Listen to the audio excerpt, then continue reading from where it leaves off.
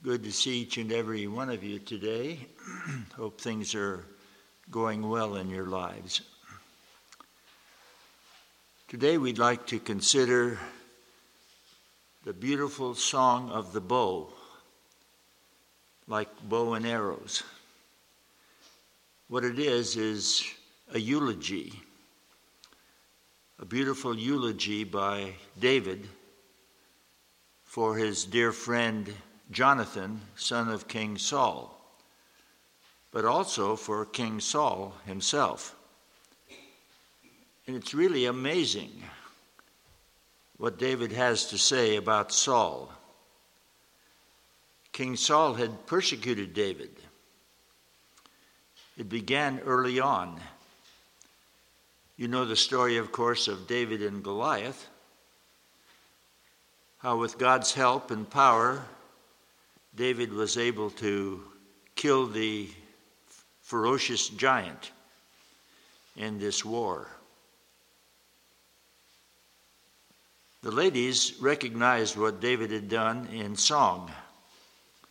They sang about David killing his tens of thousands, and Saul, King Saul, his thousands.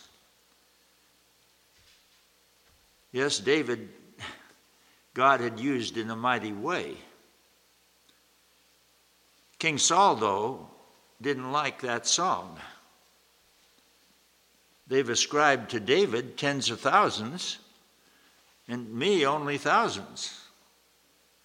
You see, he was envious.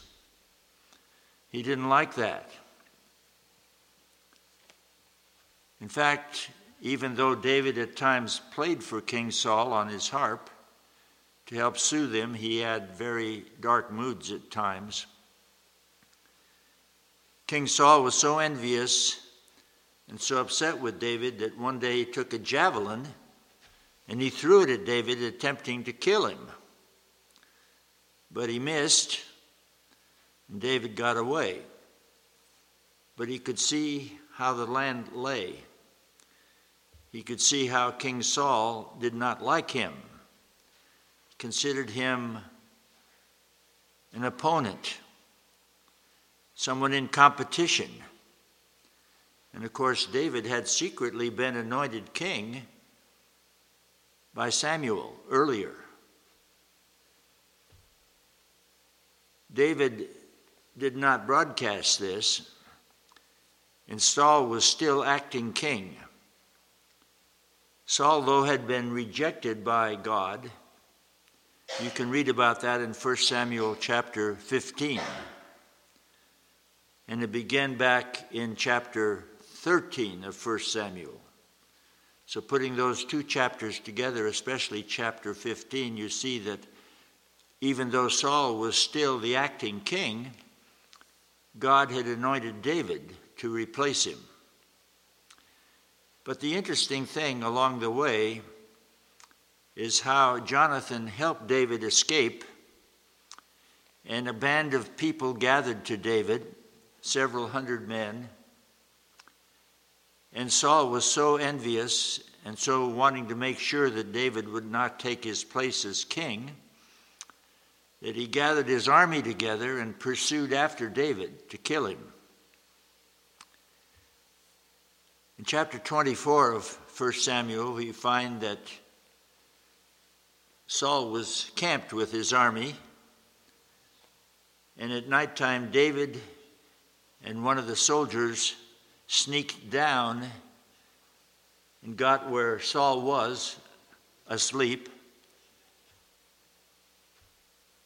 Would he kill him? No, David would not put forth his hand against the Lord's anointed. You see, he had respect for Saul's position. He realized that God had put him there. He respected authority, even though he himself had been anointed king. He would not harm him. Now that's a good example, because I think we live in a day and age today where people often do not respect authority. But he was to be respected even though he did a lot of bad things. On another occasion, Saul went into a cave to relieve himself. He didn't know that David and his people were in that cave. Must have been a big cave. David got close to him and he could have killed him. On the other hand, he just cut a little bit off of Saul's robe surreptitiously. And Saul finished and he went outside, and when he was some distance away, then David came out and made himself known and yelled out to Saul, pointing out here he could have killed him, but he didn't. And that seemed to get through a little bit more this time to King Saul, that in reality David was not an enemy. But Saul continued in his evil ways, and at one point, chapter 28 of 1 Samuel, he consulted a spiritualist medium, a necromancer, which was prohibited because we're supposed to seek God, not the dead. And that was one of the great sins that he committed, as we see in 1 Chronicles. And so the day came where there was a great battle. The Philistines had their army. King Saul, along with his son Jonathan and another son or two, had their army. And so there was a huge fight. But Saul lost the battle. Saul died. And sadly, even Jonathan, his son, a man of faith, a man who was not envious and who demanded that he be the king, but who supported David, he also was killed. And so with this then as a background, we come to this beautiful eulogy, or elegy as it might be called, the Song of the Bow.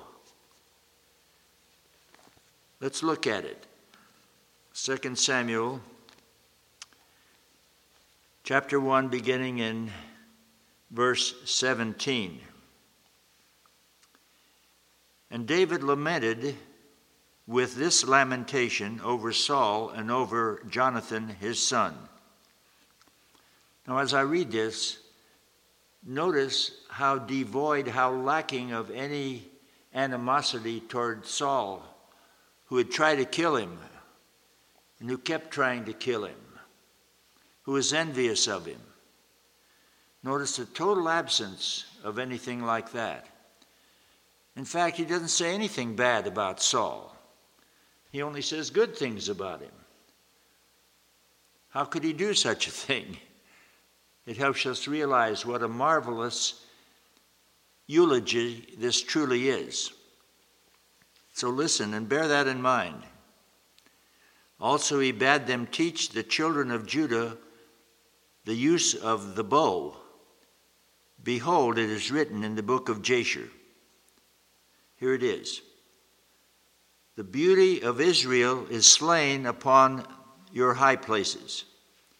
How the strong are fallen. Don't tell it in Gath, which is a part of Philistine country along with Ashkelon. Do not publicize it in the streets of Ashkelon, lest the daughters of the Philistines rejoice, lest the daughters of the uncircumcised triumph.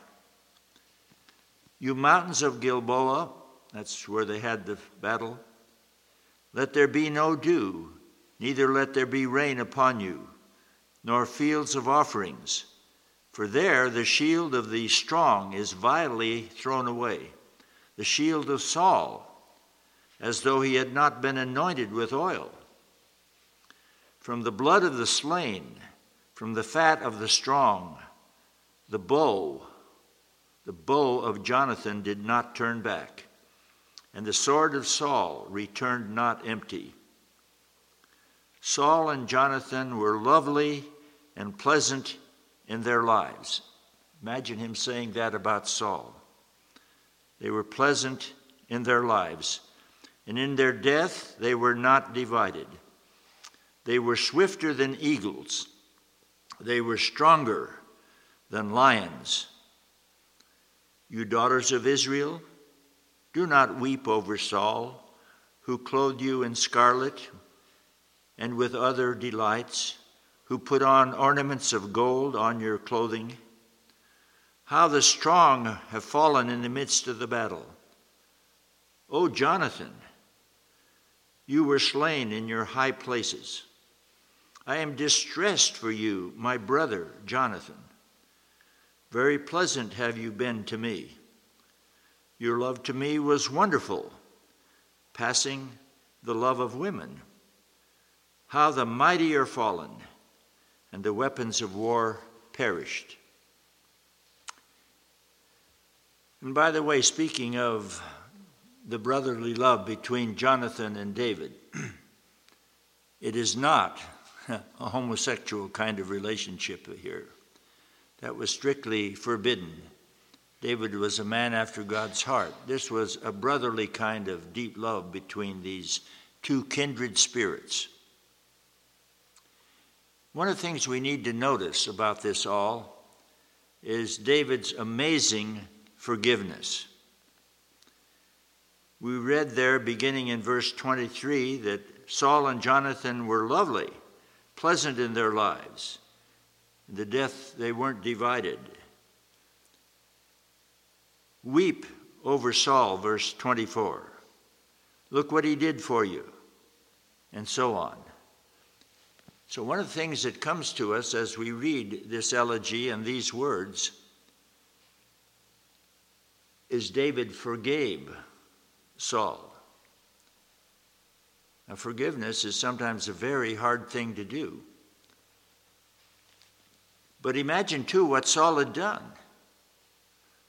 How he'd thrown a javelin at him, how he'd chased him like prey, like an animal, how he tried to kill him. And yet, he has nothing bad to say about him. And he refers to him as the Lord's anointed one. What great forgiveness this is. Maybe this is a good lesson, a good example of eulogies. Now, I've been at a funeral or two where some negative things were said about the person who'd passed away that I thought would have been better left unsaid, taking this as a good example. And so David was a great example of forgiveness as well as respect of authority. Who else is a great example of forgiveness in the Bible? Well, you might say Jesus was, and that's absolutely true. He said, Father, forgive them, they don't know what they're doing. But also another great example earlier was a man named Joseph. Joseph was one of the 12 children of Israel. He had 2 sons. But Joseph was the 11th child of Israel, also called Jacob.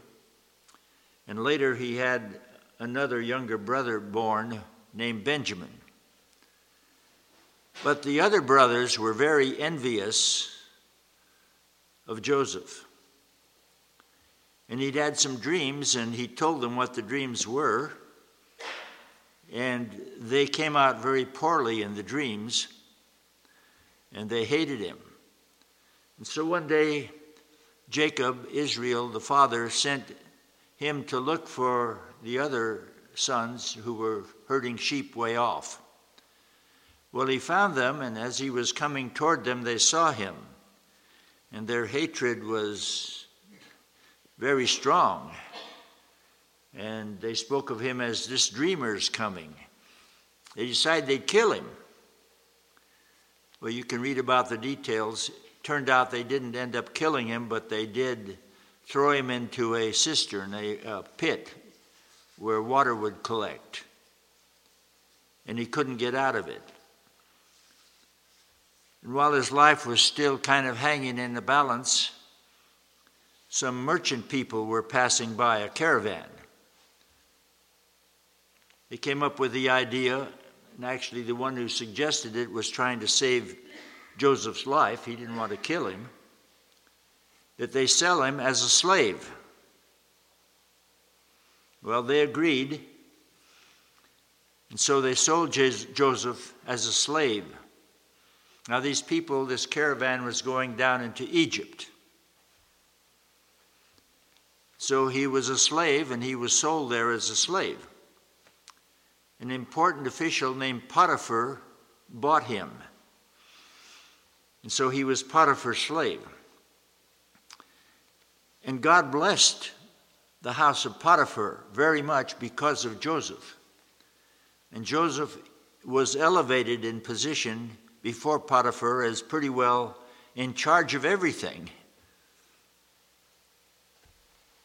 But Potiphar had a wife, and she cast her eyes upon young, handsome, strong Joseph, and she propositioned him.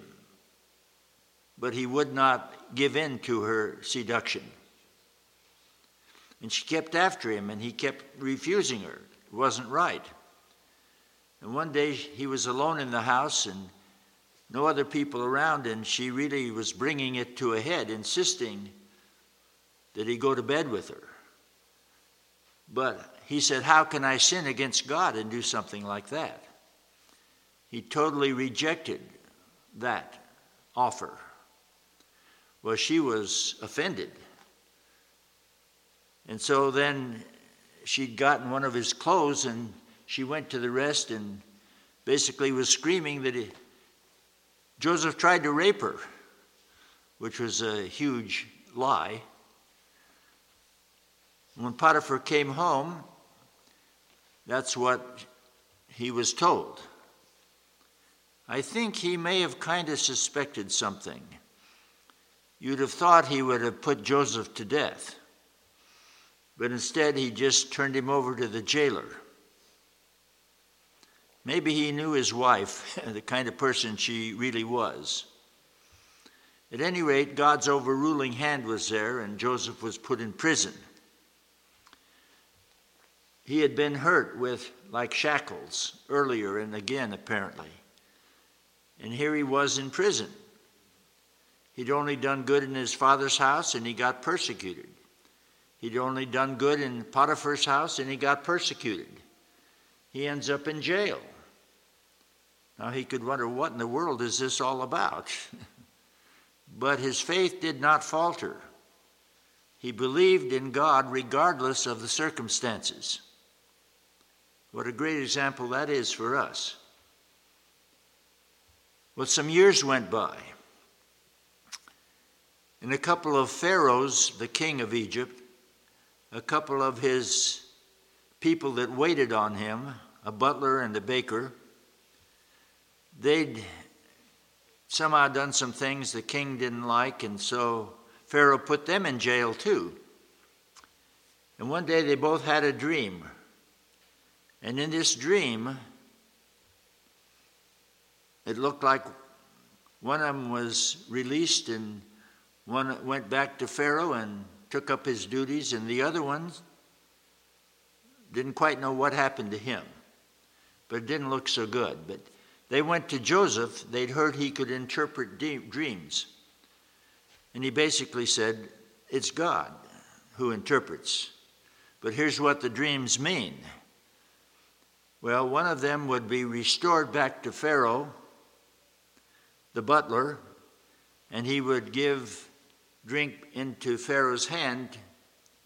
The other one, after 3 days, would be executed. So that was terrible news for that one, the baker, but great news for the butler.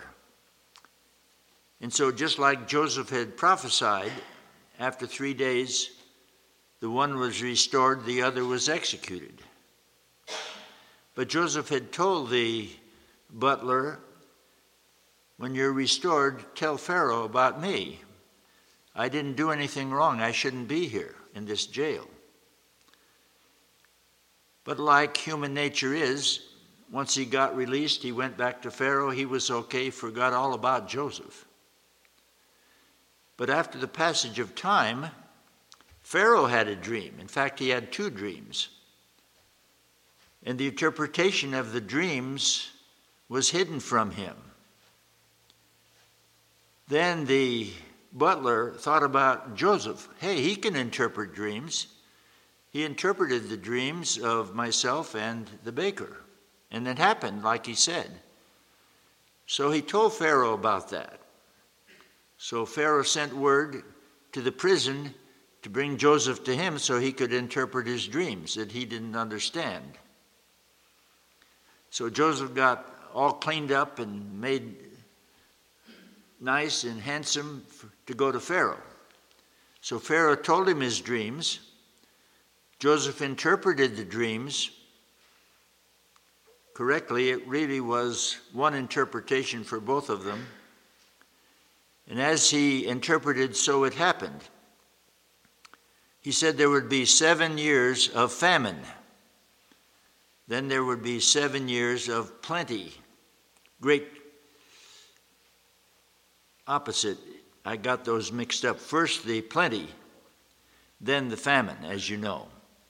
So the 7 years of plenty happened. They had great bumper crops. But Joseph advised that they save up the grain from these good crops so they'd have it when the 7 years of famine and drought came. Now, when Pharaoh heard the recommendation and interpretation of Joseph, he appointed him to be in charge. In fact, he made him second in command of the whole country.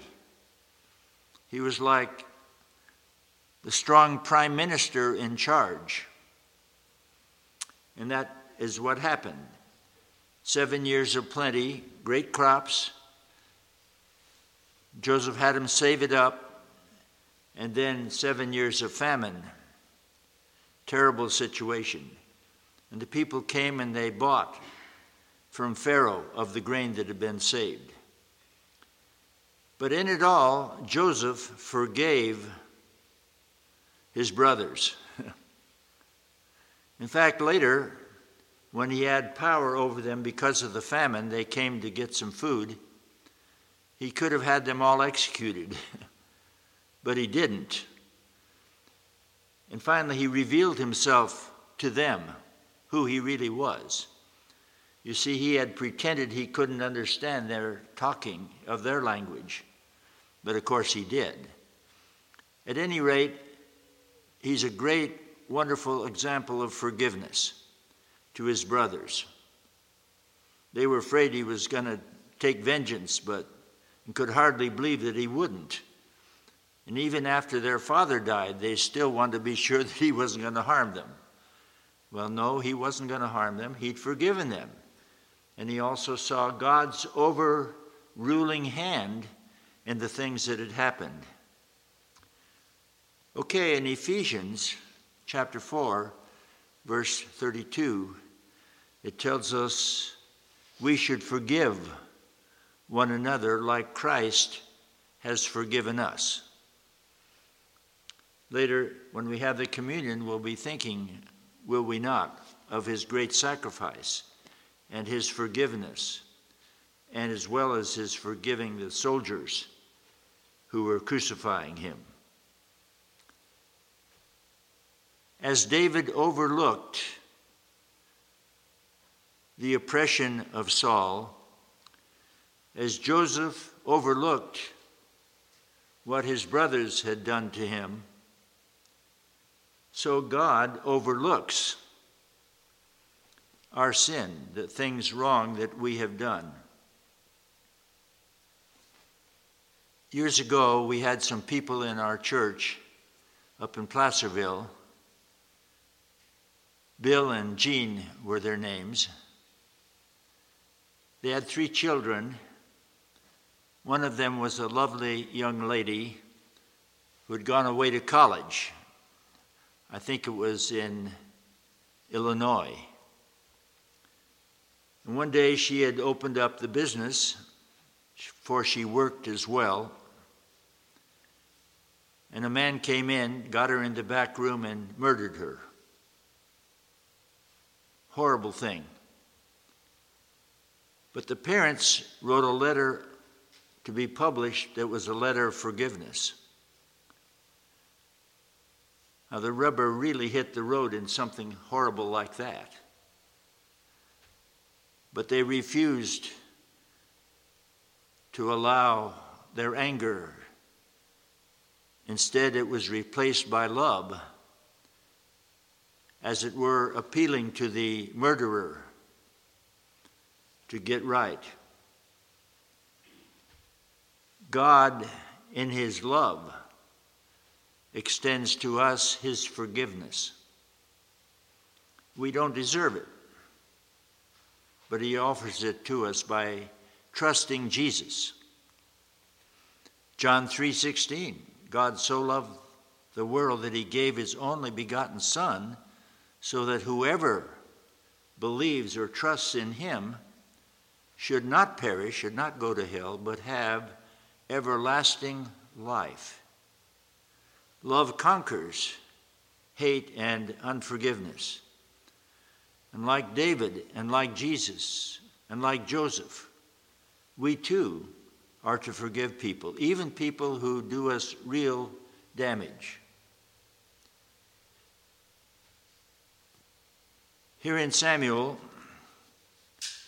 we find in verse 26, 2 Samuel chapter 1, I am distressed for you, my brother Jonathan. Very pleasant have you been to me.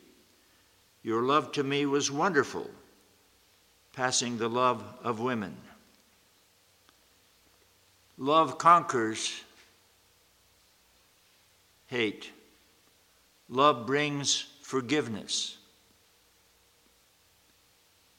Go with me, if you would, to 1 Peter chapter 4.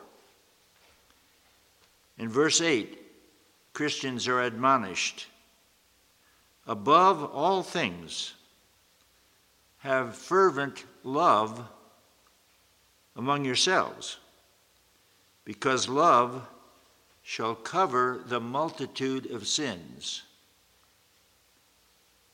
David had love. Joseph had love. Jesus had love. And if we have God's love, guess what? We're going to forgive. We're going to help. We'll leave vengeance in God's hands. Forgiveness is a bit like a covering. Love shall cover the multitude of sins. Go with me to the passage where it talks about a wedding garment. Matthew chapter 22. Instead of verse 17, let's go back to the beginning here. Matthew 22, beginning in verse 1. It's leading up to the wedding garment story. Jesus answered, and he spoke to them again by parables, and he said, the kingdom of God, the kingdom of heaven, is like to a certain king who made a marriage for his son. And he sent out his servants to call them who were invited to the wedding.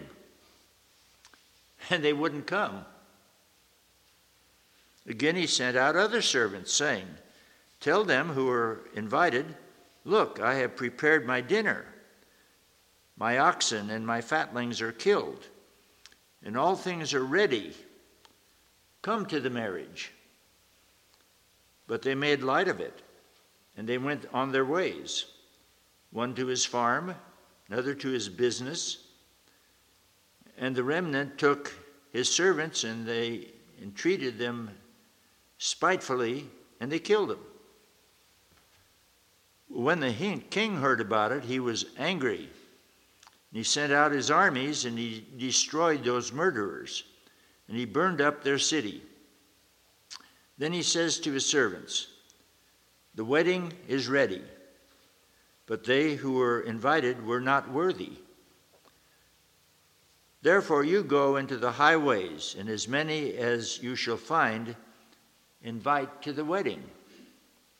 So those servants went out into the highways, and they gathered together all as many as they found, both bad and good. The gospel goes out to everybody, doesn't it? And the wedding was furnished with guests. When the king came in to see the guests, he saw there a man who did not have on a wedding garment. Evidently, the king had provided very special wedding clothes for all the guests. Everyone was to have one. Perhaps they were bright, shining kind of robes to celebrate the wedding. So they all were to get a wedding garment. And when the king came in to see the guests, he saw there a man who did not have on a wedding garment. And he says to him, "Friend, how did you come in here not having on a wedding garment?" And he didn't have anything to say. He was speechless. Then the king said to the servants, "Bind him hand and foot and take him away. Throw him into the outer darkness. There shall be weeping and gnashing of teeth. For many are called, but few are chosen." What a beautiful picture, this wedding garment. All, as it were, dressed in beautiful, clean, maybe white clothes to celebrate the wedding. And so they were covered. They were made beautiful. Now, if you go with me over to the last verse of 2 Corinthians chapter 5, which is verse 21, we see that that's what Jesus does for us. For he has made him, that is Christ, to be sin or sin offering for us, who knew no sin. Jesus was sinless. He qualified. And he became the Lamb of God. He took the punishment which we deserve. He knew no sin, but he became sin for us. Why? So that we might be made the righteousness of God in him. So God gives us the covering. God forgives our sins. He gives us the wedding garment. He sees us as being acceptable when we put our trust in the Lord Jesus. God saw the Israelites without sin, Numbers 23:21, even though they were very sinful. He saw them as having the wedding garment on. In Jeremiah 23, verse 6, it speaks of Jehovah or God, Tzidkenu, which means God our righteousness. God our righteousness. So even there in the Old Testament, we see a picture of God's forgiveness and God's giving us his righteousness. He exchanges our sin for his righteousness. He puts it upon us. He's the wedding garment. So we learn forgiveness. We learn love. And another thing we learn is not to envy. King Saul was a bad example there. He envied. The leaders were a bad example. For envy, they'd turn Jesus over, Matthew 27. On the other hand, David was a picture, an example of not envying, not like Saul. He did not envy or covet the position, even though he had been anointed king. There's some Bible statements you can see there about envy. One of them in Proverbs talks about envy wrecking, as it were, our hearts. A sound heart is the life of the flesh, but envy the rottenness of the bones. So sometimes sin takes its toll on us even physically. not only is it a harmful thing toward others, but it takes its toll on us as well. And so there are a bunch of verses there at the end of your sheet that I'd encourage you to read at home concerning envy or jealousy. I'd like to close with a legend of a potter. Deals with this matter of envy. We have some Burmese people that meet here in church, and this talks about a Burmese legend. It says there's a legend of a Burmese potter who became envious of the prosperity of a washerman, a launderman, and induced the king to order him to wash a black elephant white, that the king might become lord of the white elephant. You see, he wanted to destroy that person. The washerman replied that he had no vessel large enough, whereupon the king ordered the potter to make the vessel. But the first step of the elephant crushed every vessel made, and the potter was ruined by the scheme by which he sought to ruin the washerman. And then it says, envy always punishes itself. That's kind of a cute thing. But yes, envy does take its toll on us. Love conquers all. Love forgives. Love does not harbor jealousy. And love does many other wonderful things. Wouldn't you say, in the light of all these things, that it was a wonderful, beautiful song of eulogy for Saul and for Jonathan? May we have like attitudes in love and faith in our lives.